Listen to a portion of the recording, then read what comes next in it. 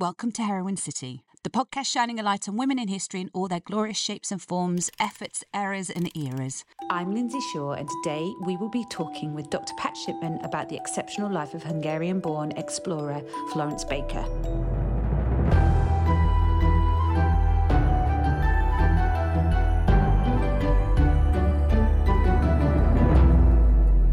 Shipman is a paleoanthropologist and author, educated at Smith College and New York University in biological anthropology. A writer of many books and articles, over 150 articles in scientific journals, she has travelled the world extensively in her research. In 2001, she was elected a Fellow of the American Association for the Advancement of Science and a Fellow of the Royal Geographic Society. Dr. Shipman has written 10 well-received books about science aimed at non-scientists, 3 biographies and 2 guidebooks. It is one of these biographies, To the Heart of the Nile, published in 2004, an epic tale of the life and endeavours of the 19th century explorer, Lady Florence Baker, to which we refer today. We are delighted to have Dr. Shipman here to talk with me about Florence and her fascinating and very unique story.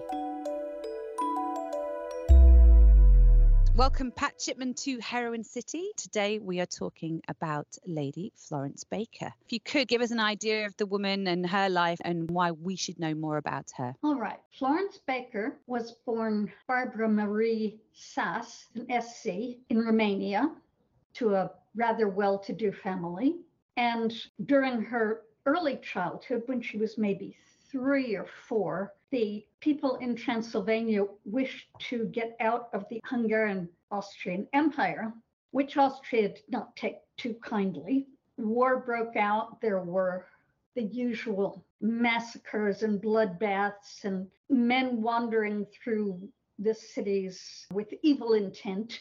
And Florence's natal family became a target. Her grandfather was a prominent politician, and so they were very well known and well-to-do. Her nursemaid managed to escape the house with little Florence about the time that her father fled with the military troops, the rebellious army. And for a long time, they had no idea where he was or where anyone else in the family was. And it seems quite likely that a lot of them died.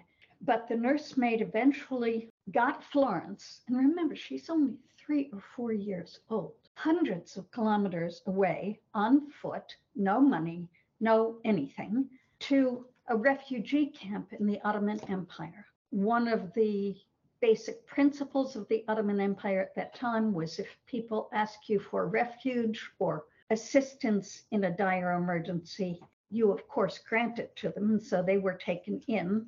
Eventually, it turned out her father was at the same refugee camp, along with thousands of other people, inadequate supplies, no sanitation, all kinds of wonderful conditions. As Florence grew up, there was a lot of disease and death in the camp. And there are 2 possibilities. One is that her father died of it.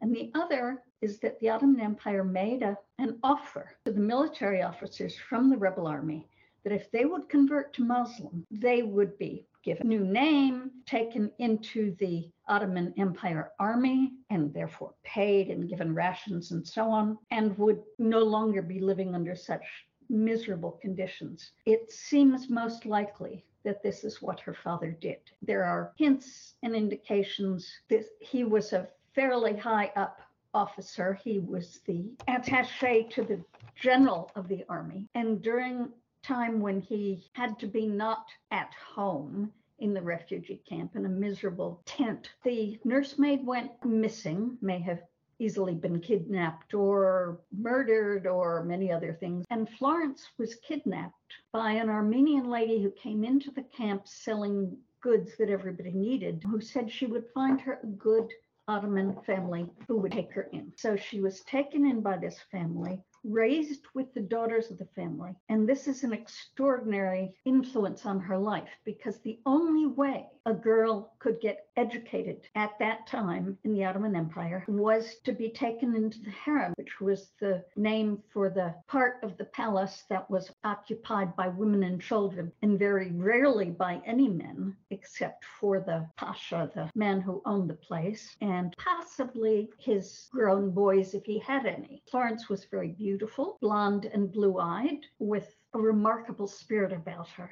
She never realized that she had been kidnapped as a slave in the harem. That was her destiny. That was the only chance she had of living. She was given a lala, which was a Black African eunuch, to be her companion, protector, guardian, family, is what it came down to. So having been raised in this environment, she found at puberty, she was the jewel in the auction of slave and harem girls in Vidin, a town along the Danube. Being blonde and blue-eyed was a definite advantage. It was considered more of an advantage that she spoke two European languages, German and Hungarian, and that she could ride a horse well, she could make good coffee, which was considered a very important womanly role. She knew math, she knew geography, she knew all kinds of subjects because she had been raised basically as the Pasha's daughter. And she was a virgin, of course, and this was certified by midwives. I have recreated the day of her sale in my book. There are very few documents that tell us exactly what went on, but there are a lot of documents that tell us what such sales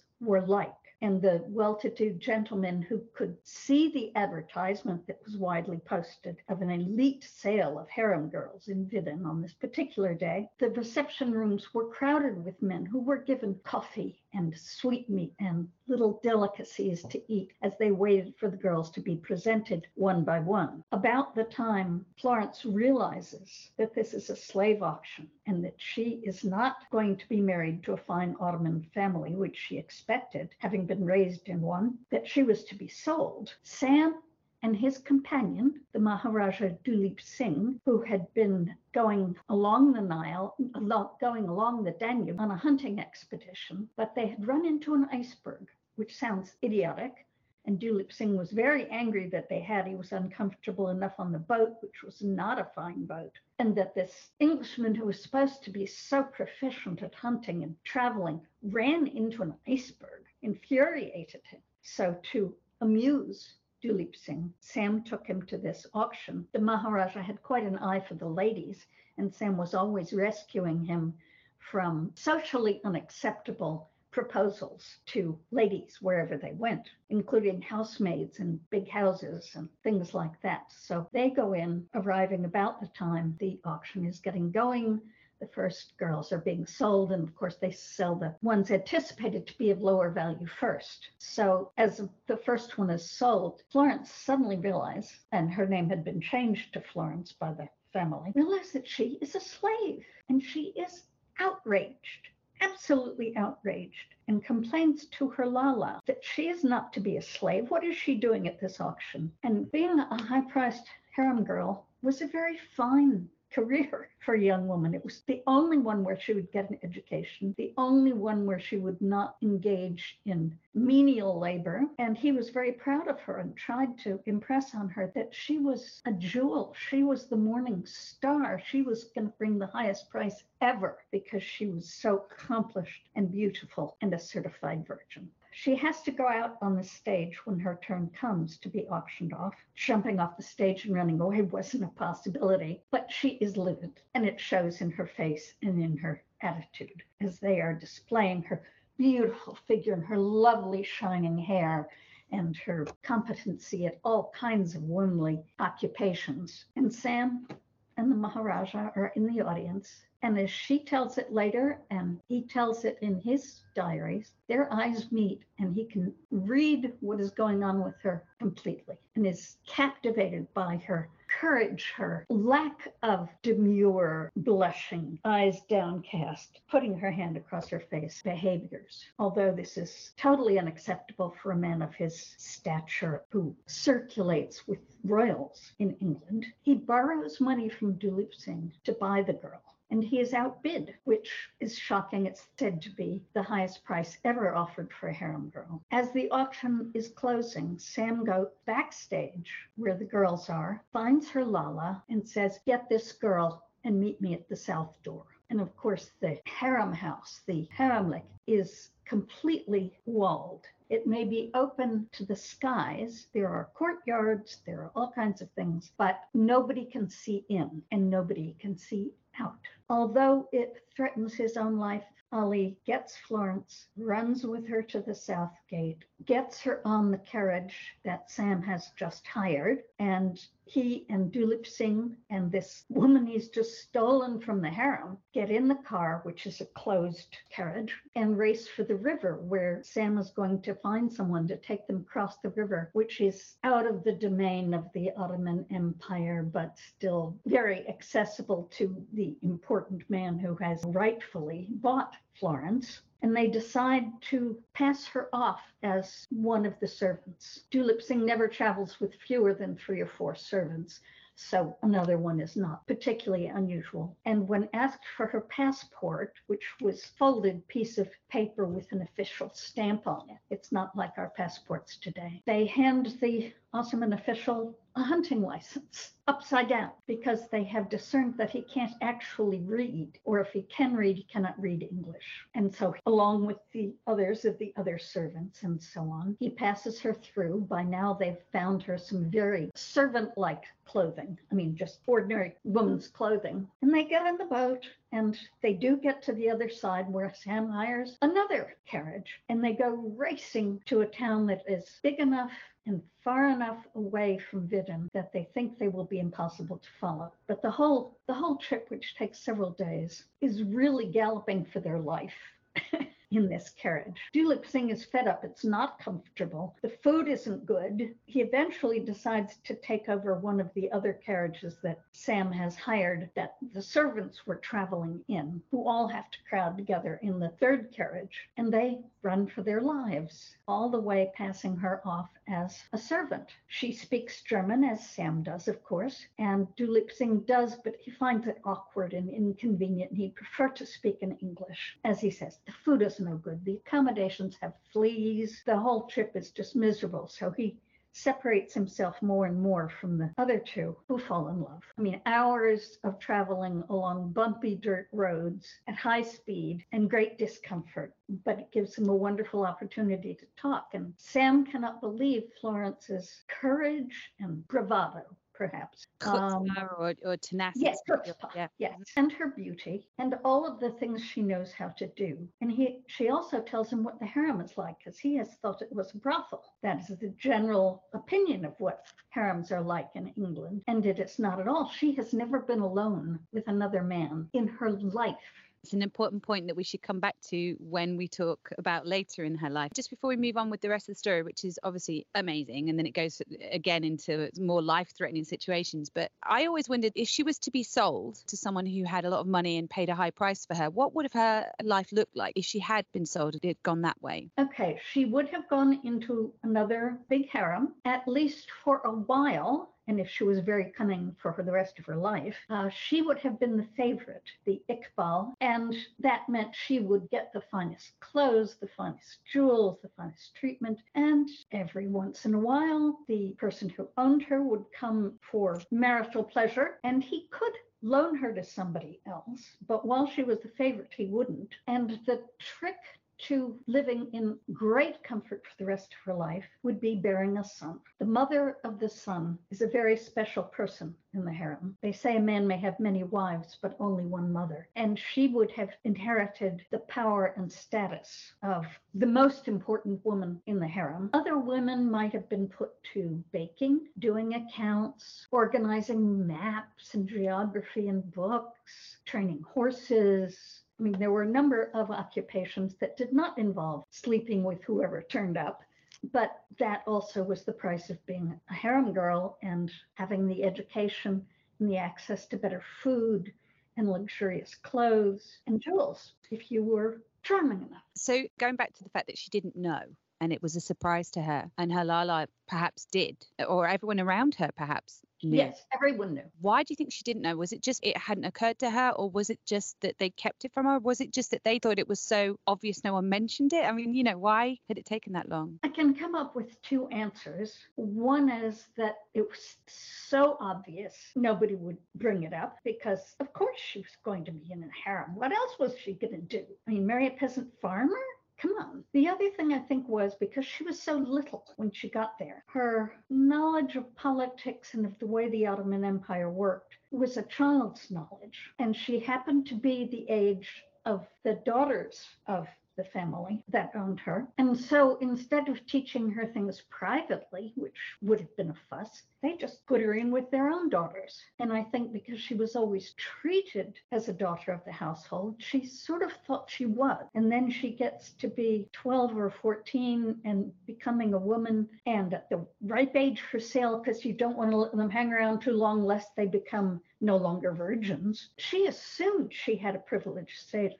But what she didn't get was that it was a slave status, not a daughter of the household status. As presumably the daughters of the household would be wed to beneficial men. Yes, they would be married as girls of an elite, well-to-do family. And interesting as well that Florence had come from a well-to-do family. And that was also perhaps, even in her 3 years, something that she was aware of that would have been the case for herself at that point too. Yes. I'm sure. She had always been treated as the daughter of a very important family. Yeah, of course, she'd forget a lot of her early life before she was kidnapped, but that confidence, that sense that you are the morning star, you are special, would only be enhanced by the way she was treated. And of course, Ali adored her and was so proud that this extraordinary being was his doing. He had raised her, and as he could have no family of his own, being a eunuch, she was his daughter in a real sense. Destiny strikes and Sam is there, just so happens at the exact moment Florence needed him to be there. And then their journey starts, the second part of already a tumultuous life. You say they fall in love. Obviously, if you want to take a cynical view, you could think, well, this man had just rescued her. So at the end of the day, this is someone who to her is going to be, I wouldn't want to say Stockholm syndrome, but at the same time, she's going to look at this man and think, this is my opportunity. This is my way out. At a point where she could see a different life looming large. You wouldn't believe that this was real life. Something out of a novel, isn't it? And that's what's so brilliant about it, I think, is it never stops for Florence. And then meeting Sam just brings her into a whole new world. He's a rather, I want to say, a stereotype of an Englishman. Strong and muscular and very competent with things. Rides, shoots, brings stags down with his bare hands, all that stuff. And he's also a little bit prim. So although one might assume there was a consensual or non-consensual sexual relationship on this journey, she is separated from him. Also, the farming households they stay in, it would be indecent for them to put her in a room with him. So she is roomed with the woman of the household or the women of the household, and he and Dulib Singh and the male servants are kept quite separate from her. I think that's good, isn't it, to see it in context of this, like you say, almost stereotypical Victorian man who felt that there was a way of doing things, and in that it was about doing the right thing. I think that was largely why he was motivated when he saw her to get her out of that situation as well, wasn't it? Yes. I mean, you could say he had a hero complex. He wanted to save somebody, particularly such a beautiful young woman with such spirit, which was not encouraged by her. The family who raised her, she was a little too outspoken, a little too questioning, a little too bold, and that was perfect. But she would have been obviously different. The way she looked, the reason she was there, she would have been aware of being other in that situation. Yes. So it's interesting that she had a sense of entitlement that came with that rather than any kind of inferiority. It was all about her being special because of that othering. Yes. And one of the things that turns out to be very important in their later life together is that she was a good horsewoman and she had been taught to ride as a man rides, with a leg on either side, rather than in the very awkward side saddle, off balance, both legs on one side, that any English woman would have been taught. And so some of the time after they handed Dulip Singh back and he was taken back to England, she would pose as his young male assistant or equerry or whatever, and put her hair up and put a hat on and wear men's clothing. And she wasn't a voluptuous woman at that point. She was slender and teenaged and athletic and rode astride, and nobody questioned it at all. We should probably mention as well at this point, Sam is travelling around on his expeditions, and he had 4 children back at home, and he'd been widowed. He had, and one wonders about his first wife and what she was like. I'm sure she wasn't like this. Sam and Chloe, as he took to calling her, were really good companions. She liked the same kind of stuff he did. She wasn't squeamish. She wanted to get in there and ride the horse and learn to shoot, or to shoot better, because she was a fair shot anyway, and was up for adventures in wild places. I don't think Sam's first wife ever would have taken to that kind of lifestyle. Like we say, the stars were aligned with those two. The forces of nature coming together and circumstances bringing the two of them together as equals. They fled. Julep sings, thinking, I'm not sticking around. Those two go off on more adventures. Let's talk about the sources. So you've mentioned diaries. They both kept diaries, which is useful. Obviously, they kept diaries when they went on expeditions, which was part of what they had to do. This early part of Florence's life, what are the sources for that specifically? Is it her talking about her life in hindsight? She didn't talk about it much. And of course, she would have been ruined in England, and Sam would have been ruined if it had ever gotten out that he'd bought her at a harem auction. This was Queen Victoria. One did not do this. And harem has all of these connotations that aren't actually accurate, but people believed, especially Victorian England, and Victoria herself. That would have just been the end of them, as anybody in any kind of society in England. Where I got a lot of this information was I was looking for the military records of her father, because people keep military records. I happened upon a Romanian couple that was here at Penn State, and I got in touch with them and asked if perhaps they would be interested in taking on a little research task for me in their native language, which God knows I couldn't speak, I couldn't read. It was going to be impossible. And they did a superb job. Apparently that revolution was a huge event in Romanian history. They compared it to the American Civil War, and it was mostly lithographs about the revolution, but it was still all there. And as I was going through endless hospital records of military men and who died where and how many were killed in this battle and so on, my Romanian friends picked up that Florence's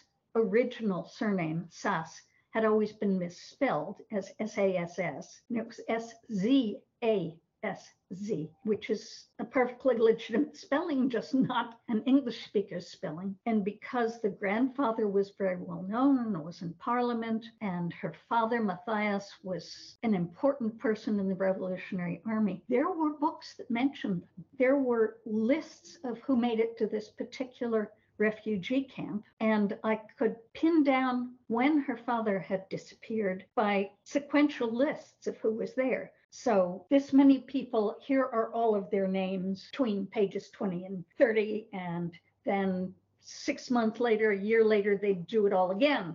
And at one point he goes missing, and that is when the soldiers who were officers are offered the chance, if they will convert, to join the Ottoman army. And so it was putting that together. And in fact, the father was well enough known that a quite well known still now and prestigious private school or private academy was named after them. And the headmaster wrote me a letter and sent me a photograph, which was just amazing that he would know all about this. He would know all about this family, or at least what filtered back to the people there.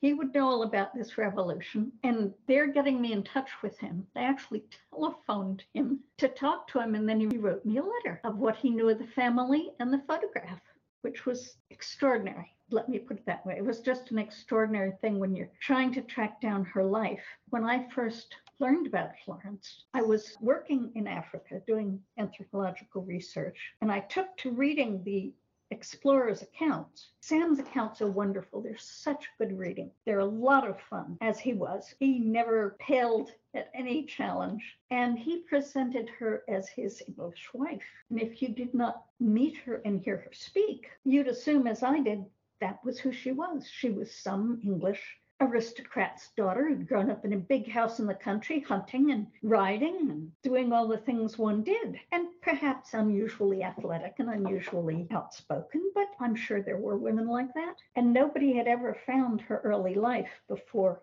I did. One of the points I'm very proud of, but I wouldn't have done it without my Romanian friends because it would have been hopeless for me anyway. Had they heard about her? Were they aware of her life and what she became? I don't think they did. They knew about her grandfather, they knew about her father. I think it was known that there was a girl child, but they went great lengths not to have anybody know where she'd gone. Did her mum die when she was young? Yes. Okay. Yes. She died in that war, was certainly murdered by Cossacks or wandering ex-soldiers or soldiers. But the family continued on, or was that the last in the line? I think that may have been the last in the line, as I remember. Which makes sense if she then ended up in England and didn't really try to get in touch with anyone. No, if they'd learned where she came from, it would not have been helpful.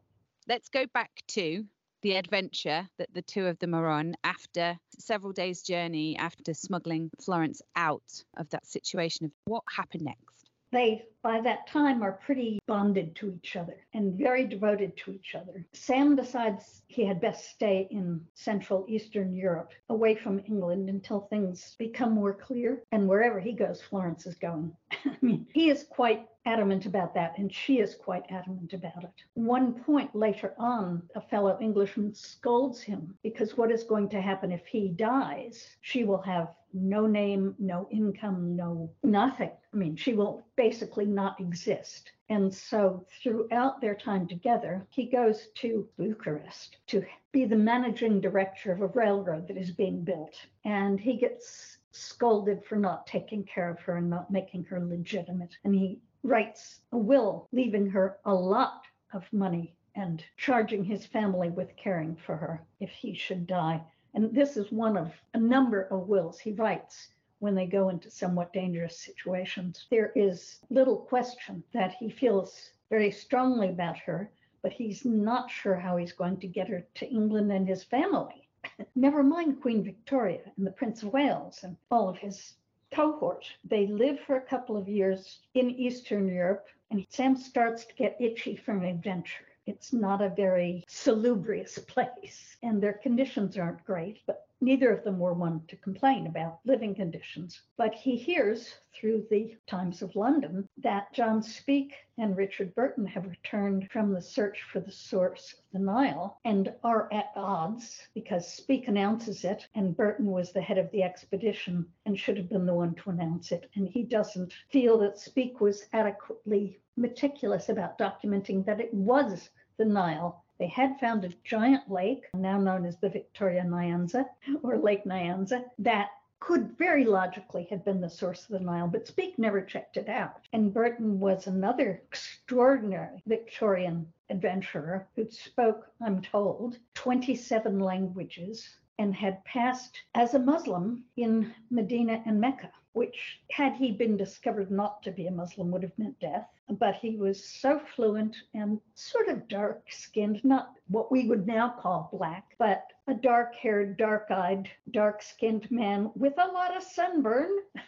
And so he had decided to go find the source of the Nile and asked Speke, who was a military officer, to join him in one of their early adventures together. He felt Speke had behaved in a cowardly way and retreated from the Arabs who were trying to kidnap, if not kill them. And so they had a very serious falling out. There has just been a new book written about the two of them, and I'm jealous only because I didn't get to write it. It's a totally marvelous story of amazing people. And at the end of their expedition, Speke had left Burton in Cairo ill with malaria and heaven knows what other parasites, and had gone back to England and made the public announcement at the Royal Geographical Society. And that was a cause of much feuding and anger between the two of them. At any rate, picking up on this, Sam thought, wouldn't it be a wonderful thing if they could find the source of the Nile, and that what they could do, because he was used to rivers and boats and things, and commanding large numbers of men,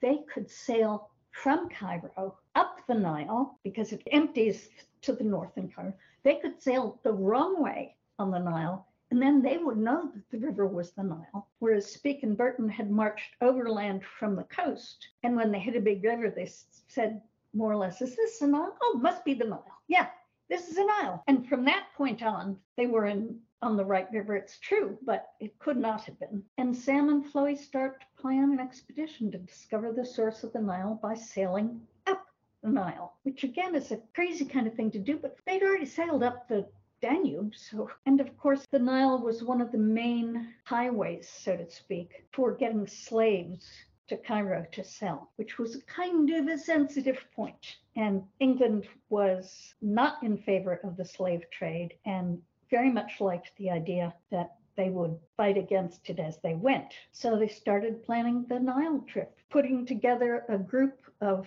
hundreds of porters to carry things. At one point, trying camels, which were barely trained and uncontrollable and annoying, but eventually settling on a riverboat, the ones that still ply the Nile today, I understand, beautiful triangular sails to go look for the source of the Nile. Now, they did hope to run into Speke and Burton on the way, or Burton and Speke, and did not meet them at the time, although later did, of course. What age is Florence when they decide to take that? She's about 16 when they start up the Nile. And they meet up with people in Cairo, because there are several places in Cairo where lots of English vacationers went, well-to-do English vacationers, to admire the pyramids and the wonderful carvings and so on. So again, there were hints that Florence was not Mrs. Baker, although she was introduced as Mrs. Baker, but she was Sam's cher amie, my dear friend, in French,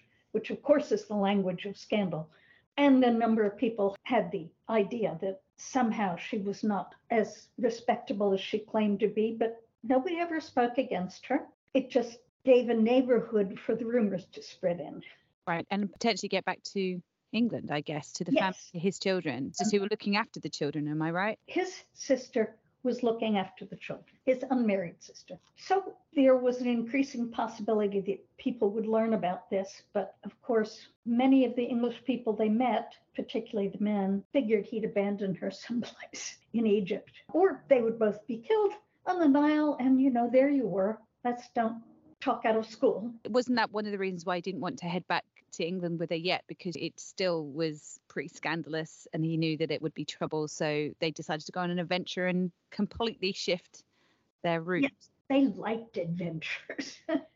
They liked doing these things. And Florence, having grown up in the house in the Ottoman Empire, spoke fluent Arabic. And this was one of the things that tipped me off at one point going along the Nile there, sort of being held hostage by an African chief because he's trading slaves up and down the Nile. And he suggests to Sam that he leave Florence. And before Sam can answer, Florence is just livid with rage and bawls him out in street Arabic. You don't learn those words and those expressions except in a household full of Arabic servants. And she just ripped him up one side and down the other. And eventually he said to Sam, no, maybe you should take her. Effectively, because he didn't think she was going to be a harridan and bawl him out and tell him how insulting he was. She was an asset to have around in every way. She was an asset to have around. Sam was learning Arabic, but she always knew it better than he did. However, he knew how to command 300 African porters or bargain for camels, or all of the absolutely crazy, life-threatening things they did. They were quite a pair. They were. She didn't do the things Arabs and Africans along the Nile thought a white woman would do, didn't behave the way they thought she should behave, and ran, so to speak, tight ship. They had the element of surprise always, it sounds like. Everyone underestimated her as a woman, I'm sure. And then obviously as a white woman, even more so. And obviously because she stood out and had always stood out, I think, in her life. People did hear about her, didn't they? That she had a reputation in the end. You mentioned in the book that the remnants of that still echoed, reverberated her name, Morning Star, or her nickname. There were so few white women in Africa at the time, and none like Florence, for sure. I mean, none ever like her. She was well known and quite probably regarded as a little bit magical, as a woman who knew about mystical, magical, secret things or poisons, or who could understand what was going on when she shouldn't understand, and all of this kind of thing. So she was a lady to be reckoned with. Was that the trip where she met the child that she adopted? One could say adopted. I mean, obviously no formal adoption ever went through, but the slave trade was very active along the Nile, both Arabs capturing and selling off Africans, Africans selling off and capturing people from other tribes. And of course, there was gold and ivory and incense and myrrh and all kinds of valuable products that could be obtained through warfare or raiding. And at one of them, a very small boy, undernourished, crept up to her in their tent, prostrated himself on the ground, and said, "Take me, I will be your good boy. I will do whatever you want. Just take me away from here." And she persuaded Sam to do it. He was he was Victorian in his attitudes towards people of color. He was fed up with many of the people he had hired and enlisted to help them who were lying or thieving or would complain about their duties or just endless, not really wanting to do what he wanted them to do bravely and calmly and properly. And taking on a little Black African boy sounded like a very risky proposition. But Chloe wanted the boy, and she took him in, and he was later killed in one of innumerable battles along the Nile, and she was very wounded and grieving at the loss of this baby. I mean, not quite a baby, but she must have connected him with herself. He must have been about the same age she was. And finally, somebody took him in as they had her and fed her enough so she was no longer starving and no longer stunted in her growth, and educated him and taught him how to do things. So she has to have seen herself in him. Heartbreaking.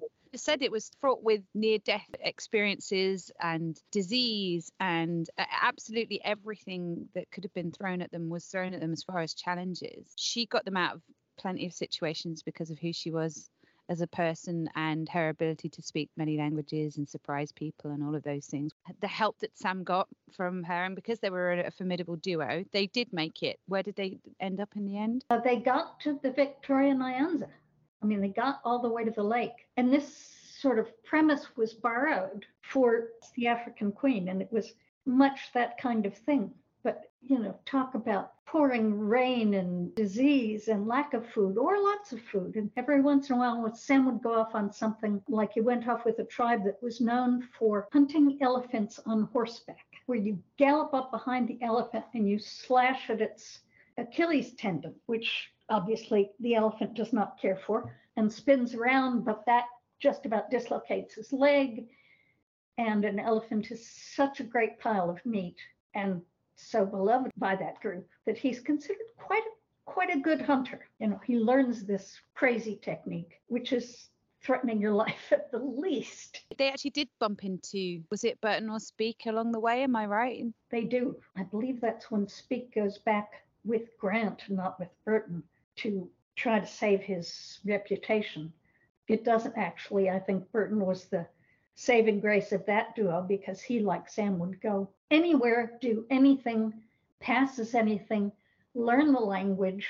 And Speke was a military man and he liked things all sort of orderly and nice and proper. One of the reasons that they made it to the Victorian Nyanza, and one of the reasons was because they got the tip-offs or the information they needed from, was it Burton? I think it was Burton. So they had some information, but there was no earthly way of finding out or recording or passing along all the many things one needed to know to get up the Nile. And one of the things, I'm trying to remember if it was on their first or second trip, Sam does is at one point they get into the Sud, which is a swampy area where the Nile as a big river no longer exists. It's just myriad little interbreeding rivers, and if you choose the wrong one, you'll get stuck forever. And he decides the only way to get the ship through there after they get stuck is to block the Nile. So he has his men dam the Nile so the water will build up and refloat their ship. I mean,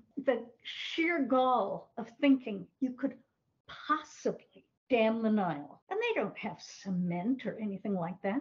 They have a lot of men and they have mud and logs. It's absolutely outrageous that they do this, and it works. And it works partly just because they think it will. They believe, they have so much belief. One of the things I always find interesting, because obviously there's that Victorian attitude that Sam definitely had, that that sense of, I wouldn't say superiority, but I guess it is really, or at least righteousness. Is that too strong a word? But that he knew, and that's how it was going to be. Or do you think we can say it's a Victorian attitude, or do you think it's a combination of his absolute self-belief and a Victorian attitude? Maybe the combination of the two. Yes, I think it was. And for sure, that's the only way they lived through this trip. I mean, really, they go through country that was notorious for warrior tribes on foot. And okay, they had guns with them, but how many guns can you carry? And who is to be sure that your servants who don't want to go to this area because they know they're going to die aren't going to run off with the guns? I mean, the whole thing, it has to be that unshakable belief in your competency and your rightness and your superiority. I mean, that's really the only thing you can call it. And I have to say, although it could be seen as hopelessly racist, and certainly they did not consider the natives their equal, there just was that confidence and that belief.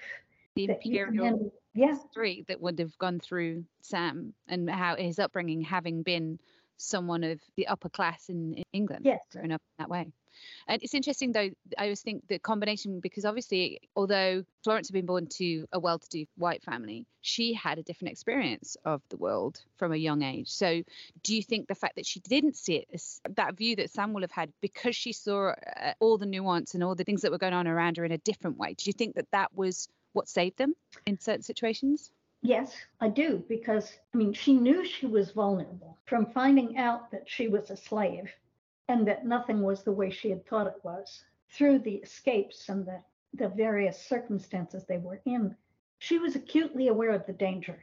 I think she knew absolutely, but she was also blessed with an unshakable belief in Sam, that he was a decent man who would not do anything wrong, that he was smart, that he could do these crazy things, build a railroad, dam the Nile, whatever, and eat tin lobster for lunch.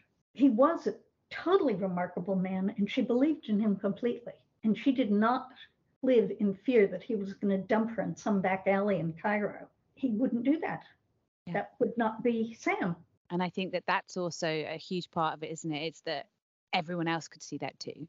And he was the kind of person that people believed in. So if he said something, you know, it might have taken them a second on a first meeting to find that out. But my goodness, what you see is what you get, as they say. Heroine City listeners, I hope you're enjoying this episode about Lady Florence Baker. We are pausing it here, and you will be able to catch the second half of her exceptional story next week on Heroine City. Join us then. Don't forget to subscribe, follow us on Instagram, and listen to all the other episodes that we've done, which are numerous and wonderful. Some about Anne Sancher, we've got Bess of Hardwick, we've got Anne Boleyn's Women, and many, many more. So check out the other episodes, and we'll see you next week for the second part of the Lady Florence Baker story here on Heroine City.